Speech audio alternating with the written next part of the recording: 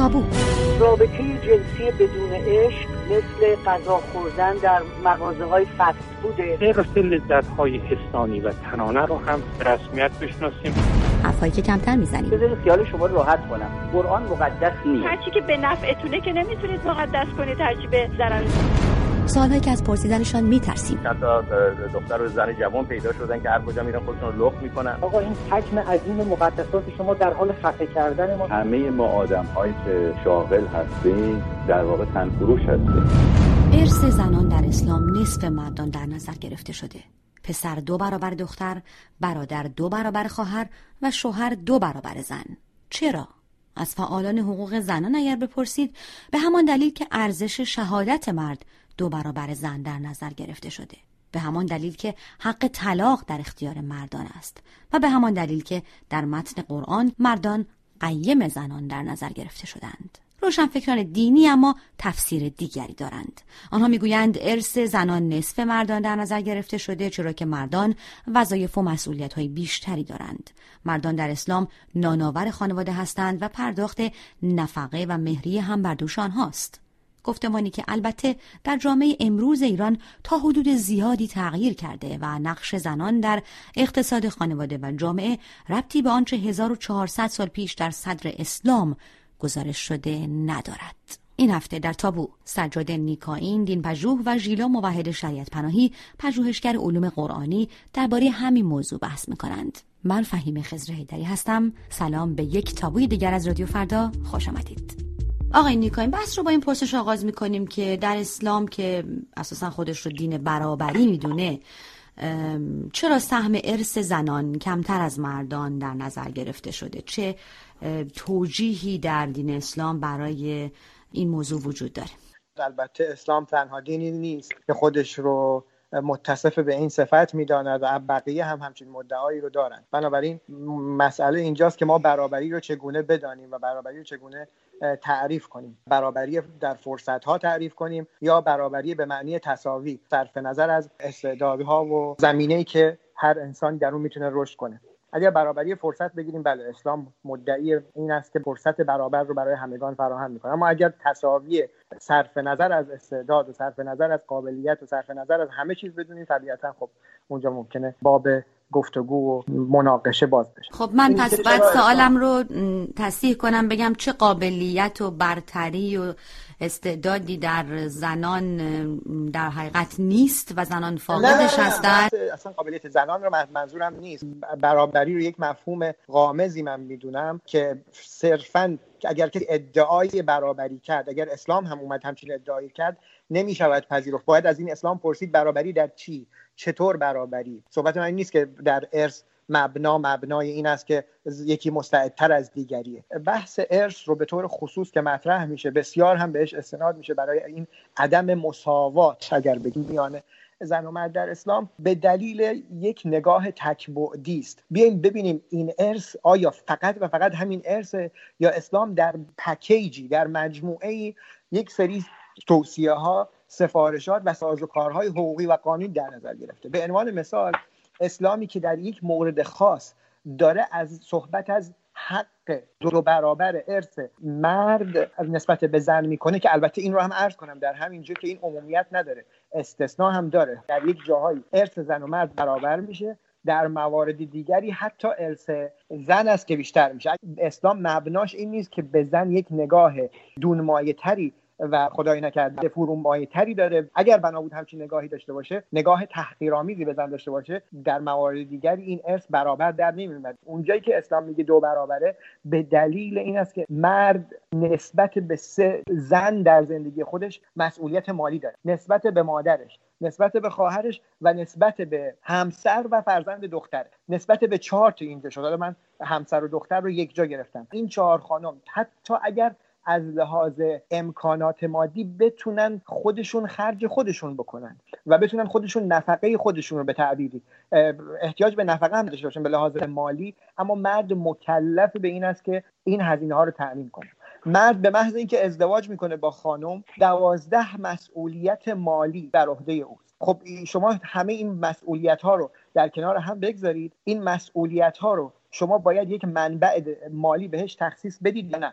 یا همینطوری بگید شما مسئول، به مرد بگید مسئولی، هیچ جا هم یک منبع اضافه یعنی بودجه‌ای تأمین نکنید برای ادای این وظیفه و مسئولیت‌ها. بعد به اسلام بگید خب آقا شما اسلام اجحاف کردی بزن. وظیفه مایحتاج روزمره از مسکن، غذا، پوشاک بر عهده کیست؟ بر عهده آقا. خانم در خانه همسرش وظیفه حتی آشپزی کردن نداره. حالا عرف ما این رو وظیفه میدونه، بحث دیگه است. من درباره خود حکم فقهی و بحث فقهی دارم اینجا بحث میکنم. آقا مسئول در برابر حتی همین غذا پختن خانم، اگر خانم مطالبه کنه حق و زحمه پرداخت کنه، حتی در نسبت به تربیت بچه‌ها و نگهداری و حتی شیر دادن به بچه خانم حق داره مطالبه مالی بکنه. نکات خوبی بود برای ورود به بحث. خانم شریعت پناهی، استدلال‌های آقای نیکاین رو شنیدید که در حقیقت به طور خلاصه بحثی که مطرح کردن این بود که خب وظایف اقتصادی مرد داره در نهاد خانواده که بر دوش مرد هست در قوانین اسلام که شرایط رو ایجاب میکنه. حالا به جز نکاتی که آقای نیکاین مطرح کردن، بحث به هر حال مهریه هم هست. بحث نفقه و مهریه رو کسانی که دفاع میکنن از این وضعیت ارث زنان در اسلام معمولاً پیش میکشن. میخوام بدونم شما به عنوان کسی که با این وضعیت موافق نیستید استدلالتون چیست؟ بله، البته ممکنه که همطور که ایشون گفتن این رو به نفقه ربط بدن، ولی من در هیچ جای قرآن کریم ربطی برای این دو پیدا نکردم. ربطی که چرا نفقه بر عهده مرده برمیگردونم به آیه شریفه‌ای که می‌فرماید به ما فضل الله بعضهم علی بعض و به ما انفقوا.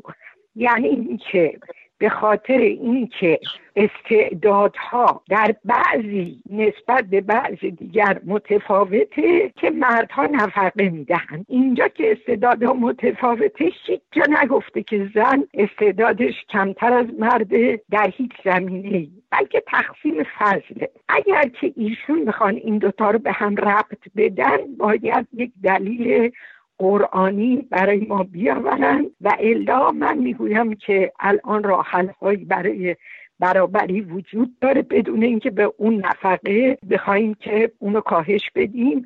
اون وظایف مرد به خاطر وظایف متقابل زن هست که عموماً برمیگرده به حاملگی، زایمان و شیردهی. در مورد راه حل‌ها یکیش اینه که ما اجرت المثل رو الان برای خانم‌ها قبل از طلاق تثبیت کردیم و الان هم تقاضای ما اینه که نصف اموال رو قبل از تقسیم ارث بدن به خانم‌ها با توجه به وظایف که آقای نیکاینم گفتن بر عهده‌شون نیست ولی انجامش میدن به عنوان یک عرف پذیرفته. و سوال من از آقای نیکاین اینه که اگر کسی اومد و وصیتش رو طوری انجام داد که دخترها مساوی یا بیشتر ببرن، آیا نفقه اون دختر دیگه بر عهده شوهرش نیست؟ اینها ربط مستقیمی با هم دیگه ندارن. به هر حال صحبت‌های آقای نیکاین هم نکته‌ای درش هست و اون این که اگر مرد مسئول تامین اقتصادی خانواده باشد، حتی در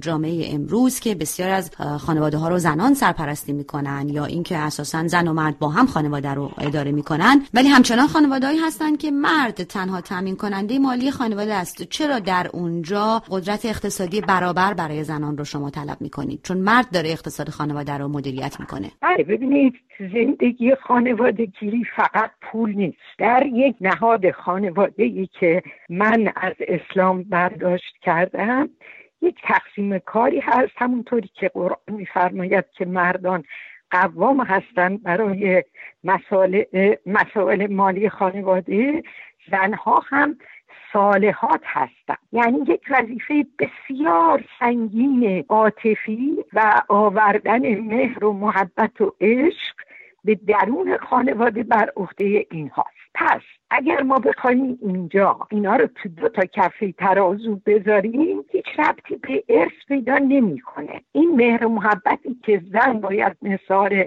شوهرش و بچه‌هاش بکنه، در مقابل اینه که هیچ گونه دغدغه مالی نداشته باشه، ولی چون توانمندی کار مالی هم داره، اگر دلش خواست میتونه کار مالی هم انجام بدهد، ولی هیچ اجباری نداره در مشارکت مالی. به خاطر چی؟ به خاطر که او باید پسنداز بکنه برای روز مبادای خودش، فرزندانش و خانواده، در حالتی که قوامی درش نباشه. مثلا مرد حالا مفقود بشه یا طلاق پیش بیاد، بنابراین در یک سیستم خانوادگی مستقل از دولت هم باید این تقسیم انجام بشود. خب الان سوالامون از آقای نیکاین بیشتر شد. آقای نیکاین، اول این که خانم شاید پناهی معتقد هستند که بحث ارثی ربطی به نفقه و هزینه‌هایی که مرد باید برای زندگی بپردازه نداره، و بعد نکته‌ای که مطرح میکنن که من میخوام پاسخ شما رو بدونم حتما بهش، این هست که خب زن اگر دلش خواست میتونه کار بکنه، اما لازم نیست مشارکت اقتصادی حتما تو خانواده داشته باشه و میتونه پسنداز کنه برای روز مبادای خودش یا اگه طلاقی پیش بیاد. نمیدونم شما چه پاسخی خواهید داد؟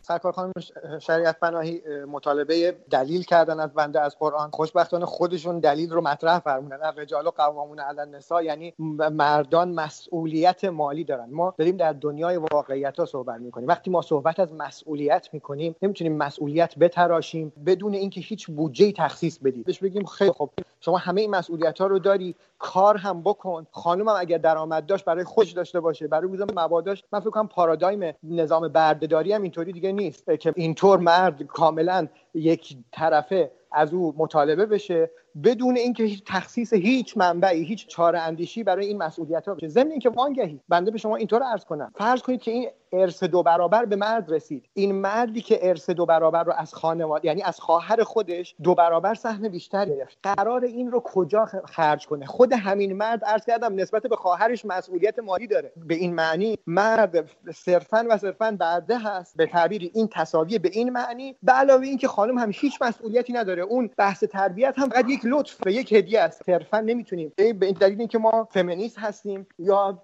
مدافع حقوق زنان هستیم، حالت از تساوی هم دیگه عبور کرده. با این تقریری که سرکار خانم شریعت پناهی ارائه میدن دیگه ما از تساوی هم گذر کردیم. رسما داریم وارد پارادایم بردهداری میشیم، زن سالاری افراطی. خانم شریعت پناهی چه پاسخی دارین؟ شما طرفدار بردهداری هستین؟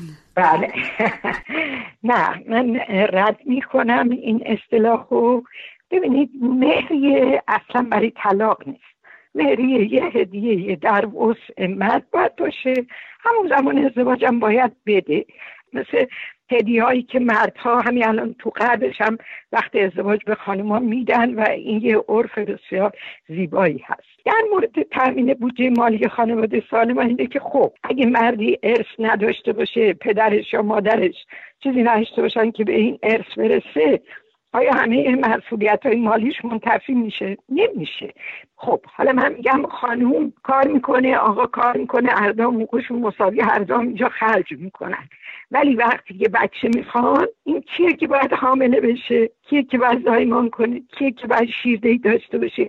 حتی در قرن 21 در هیچ کشوری مرگ و میر مادران به صفر نرسیده.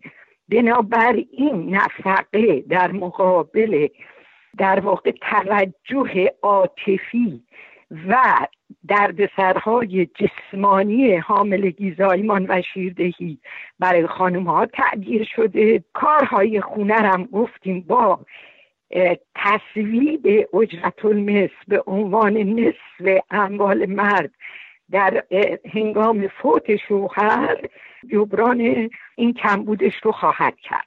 آقا می‌فرمایند که بردهداری، الان که ما بردهداری زن‌ها رو می‌بینیم، اگه آقایون محبت می‌کردن این نفقه رو بدون برده کردن زن انجام میدادن که حتی خانم بدون اجازه شوهرش نتونه از خونه بره بیرون، اون وقت جهان ما یه جهان بسیار با محبتی می‌شد، برابری زن و مرد هم تامین می‌شد.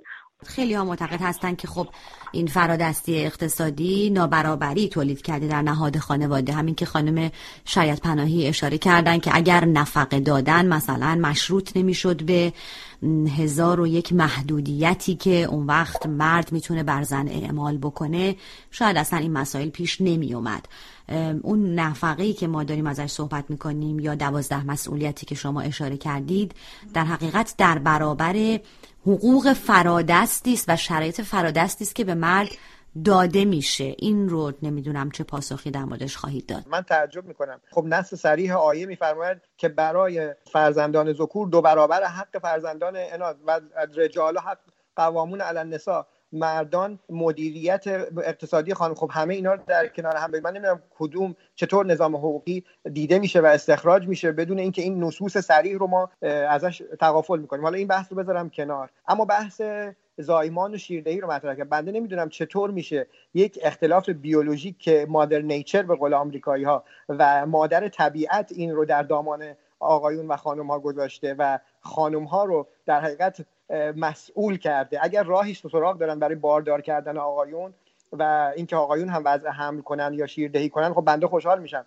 هم ایشون هم کسی دیگر دوستانی که این چنین افراطی و همونطور که عرض کردم پارادایم بردهداری رو میخوان بهش برسن مطرح کنن که بله آقایون هم چنین قابلیتی رو پیدا بکنن و قبل ازدواج دو طرف سنگاشون رو با هم وا بکنن که بگن آقا فرزند بچه اول رو من خانم باردار میشم، بچه دوم شما آقا باردار بشید. در این بعد هم تساوی بشه. خب ما چطور میتونیم یک تفاوت بیولوژیک رو مبنای این قرار بدیم که یک سری تفاوت‌ها و یک سری حقوقی رو ازش استخراج کنیم بر اساس یک تفاوت بیولوژیکی که مرد هیچ تقصیری در این که نمیتونه باردار بشه نداشته. میفرمایید که مهار زده شده اون بحث نفقه و اینا. نه، هیچ ربطی این دوتا به هم نداره. نفقه مشروط به اجازه نیست. خانم میتونه در هنگام عقد از فقهای قدیم ما از قبل از قرن هشتم که جریانای خیلی نزدیک به صدر اول و فقهای سلف بودن، نظرشون این بود که میتواند خانم در شروط ضمن عقد شرط کند که من با اجازه خودم سفر میکنم. خانم میتونه حق طلاق رو در ضمن شروط ضمن عقد بگذاره.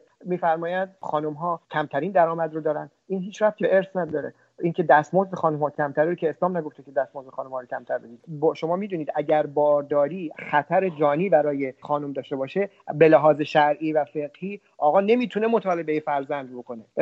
ولی آقای نیکا چون این نکته رو گفتین من باید این رو ازتون بپرسم که مطالبه فرزند نمیتونه بکنه اگر که به هر حال مسئله خطر جانی وجود داشته باشه برای زن. در این حال میدونیم که چند همسری برای مردان به رسمیت شناخته میشه. بنابراین اینجا شما نمیتونین فکر میکنم این رو پیش بکشین به عنوان دفاع از ببینید بحث ما درباره ارث بود و مسئله مالی. بحث چند همسری اگر میخوای برنامه نه در مورد چند همسری ما برنامه داشتیم منتها اینها به هم مرتبطه. جناب آقای نیکا، این تفاوت بیولوژیکی مرد و زن رو هیچ علمی رد نکرده، من هم رد نمی‌کنم، اما امتیازاتی که در مقابل این تفاوت‌های بیولوژیکی به مرد داده میشه خیلی غیر منصفانه است. چون مرد میتونه بیشتر مثلا توانایی پول در آوردن رو داره یا حالا زور بازوش بیشتره یا هر چی، بعد خرج زن رو بده. اگر این بدون قید و شرط بود یه گام به نظر من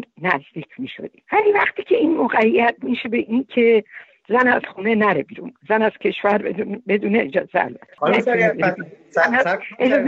اجازه بدین شروط ضمن عقدم آقای نیکان اجازه بدین من جملات هم تموم بشه بعد شما پاسخ بفرمایید.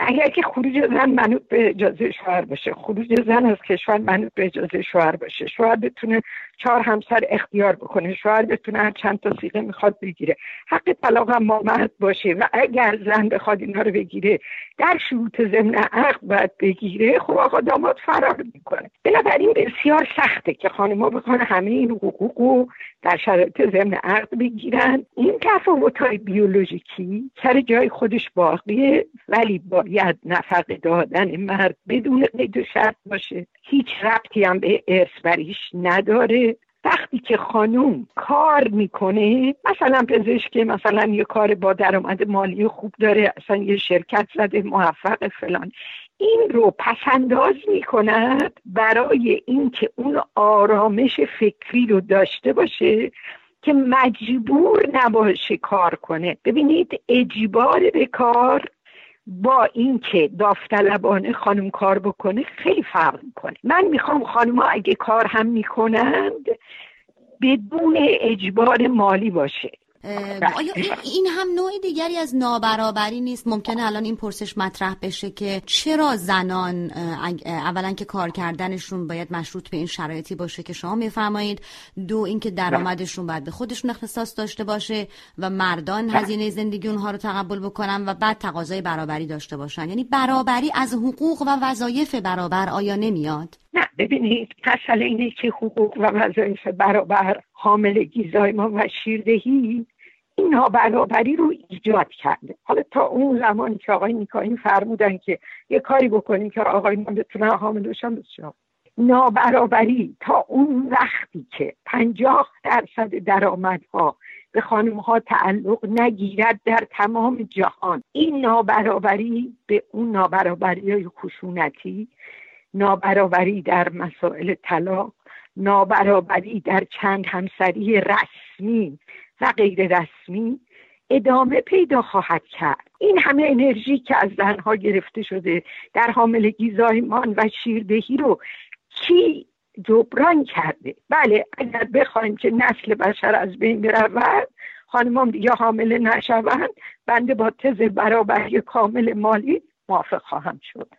بسیار خوب. آقای نیکایی، ما در دقایق پایانی برنامه هستیم. جنبندی شما رو در پاسخ به خانم شریعت پناهی میشنویم. ببینید، این نظریه سرکار خانم شریعت پناهی خودش رو نقض میکنه، خیلی هم ساده نقض میکنه. یعنی شما برگردید الان سده اخیر، سده جنبش‌های فمینیستی و برابری خواهی زن و مرد و تساوی زن و مرده. خب در همین عرصه است که شما دارید، در همین زمانه است که شما دارید می‌بینید همین ایرادایی که ایشون میگن خانم‌ها تمایل کمتری به فرزندآوری دارن، که البته من دلیلش رو نه برابری میدونم نه عدم برابری، چون قبل از 100 سال قبل خانم‌ها با علی‌رغم همه نابرابری‌ها تمایل بیشتری به فرزندآوری داشتن. اسلام به مرد میگه شمایی که زورت بیشتره، این تفاوت بیولوژیک رو داری، مسئولیتت هم در برابر همسر و فرزند و مادر و خواهرت بیشتره. تفاوت در ارث دلیل بر تبعیض میان آقایون و خانم‌ها در یک کلمه نیست. شما باید منظومه کامل رو یک جا، پکیج رو به طور کامل در نظر بگیرید. شما در برابر حقی که دارید، این حق شما رو واجد مسئولیت میکنه. تکالیف و مسئولیت‌های مرد چنان است که شما باید یک آدم خردمند، یک نظام خردمند فکر تخصیص بودجه برای این مسئولیت‌ها میکنه. من خواهشم اینه که خانم شریعت پناهی ما جنبندی کوتاه شما رو هم بشنویم. خانم‌ها در زمانهای قدیم چاره جز زایمان بیشتر نداشتن، نمیخواستن که وضعیت حقوقی خودشون تو خانواده تثبیت بکنن و بنابراین تمام اون نابرابری‌ها رو هم تحمل می‌کردن، ولی از خانواده ایدئال بسیار دور بودن. الان خانواده‌های سوئدی مثلا خب بله زایمان کمتری میکنن، ولی رضایت خانم‌ها از زندگی بسیار بالا رفته و به همین جهت هم هست که اگر حقوق مربوط به شیردهی، زایمان و حاملگی رو بهشون بدن، من خودم پیش بینیم اینه که خیلی آینده نزدیک اون کشورها هم به تعادل میرسن با خانواده های گرمی که عنصر عاطفی زن و مرد درش به رشد برسه. برای مسئله ارث هم باید حتما اجتهاد کرد و با توجه به موقعیت و شرایط زمانه مجتهدین ما گامی فرا بنهند و برای ارث هم اجتهاد بکنند و انشالله به برابری حقوقی چه در خانواده چه در اجتماع برسیم. ممنونم. سجاد نیکاین و ژیلا شریعت پناهی مهماندار این هفته تابو بودید. سپاسگزارم از این بحث. شما اصلا حرفی در مورد خوش شدن دریاچه ارومیه نمیزنید. این دریاچه بسیار بسیار زیبا تبدیل به یه زباله‌دانی شد و الان هم رو به خوش شدن داره میره. ما به شما خبر میدهیم، قضاوت با شماست. به رادیو فردا گوش میکنید. شما می توانید روی این فرکانس ها و طول موج های کوتاه صدای رادیو فردا را بشنوید. از ساعت 7 صبح تا 8 و نیم شب ردیف 19 متر برابر با 15690 کیلوهرتز. از 7 صبح تا 14 ردیف 22 متر برابر با 13860 کیلوهرتز. از ساعت 13 تا 20 ردیف 16 متر برابر با 17830 کیلوهرتز. از 3:30 بعد از ظهر تا 10:30 شب 25 متر برابر با 12005 کیلوهرتز. و از 3:30 بعد از ظهر تا 11 صبح ردیف 49 متر برابر با 5860 کیلوهرتز. همچنین در 24 ساعت شبانه روز علاوه بر ماهواره و اینترنت، موج متوسط 1575 کیلوهرتز نیز صدای ما را به شما میرساند.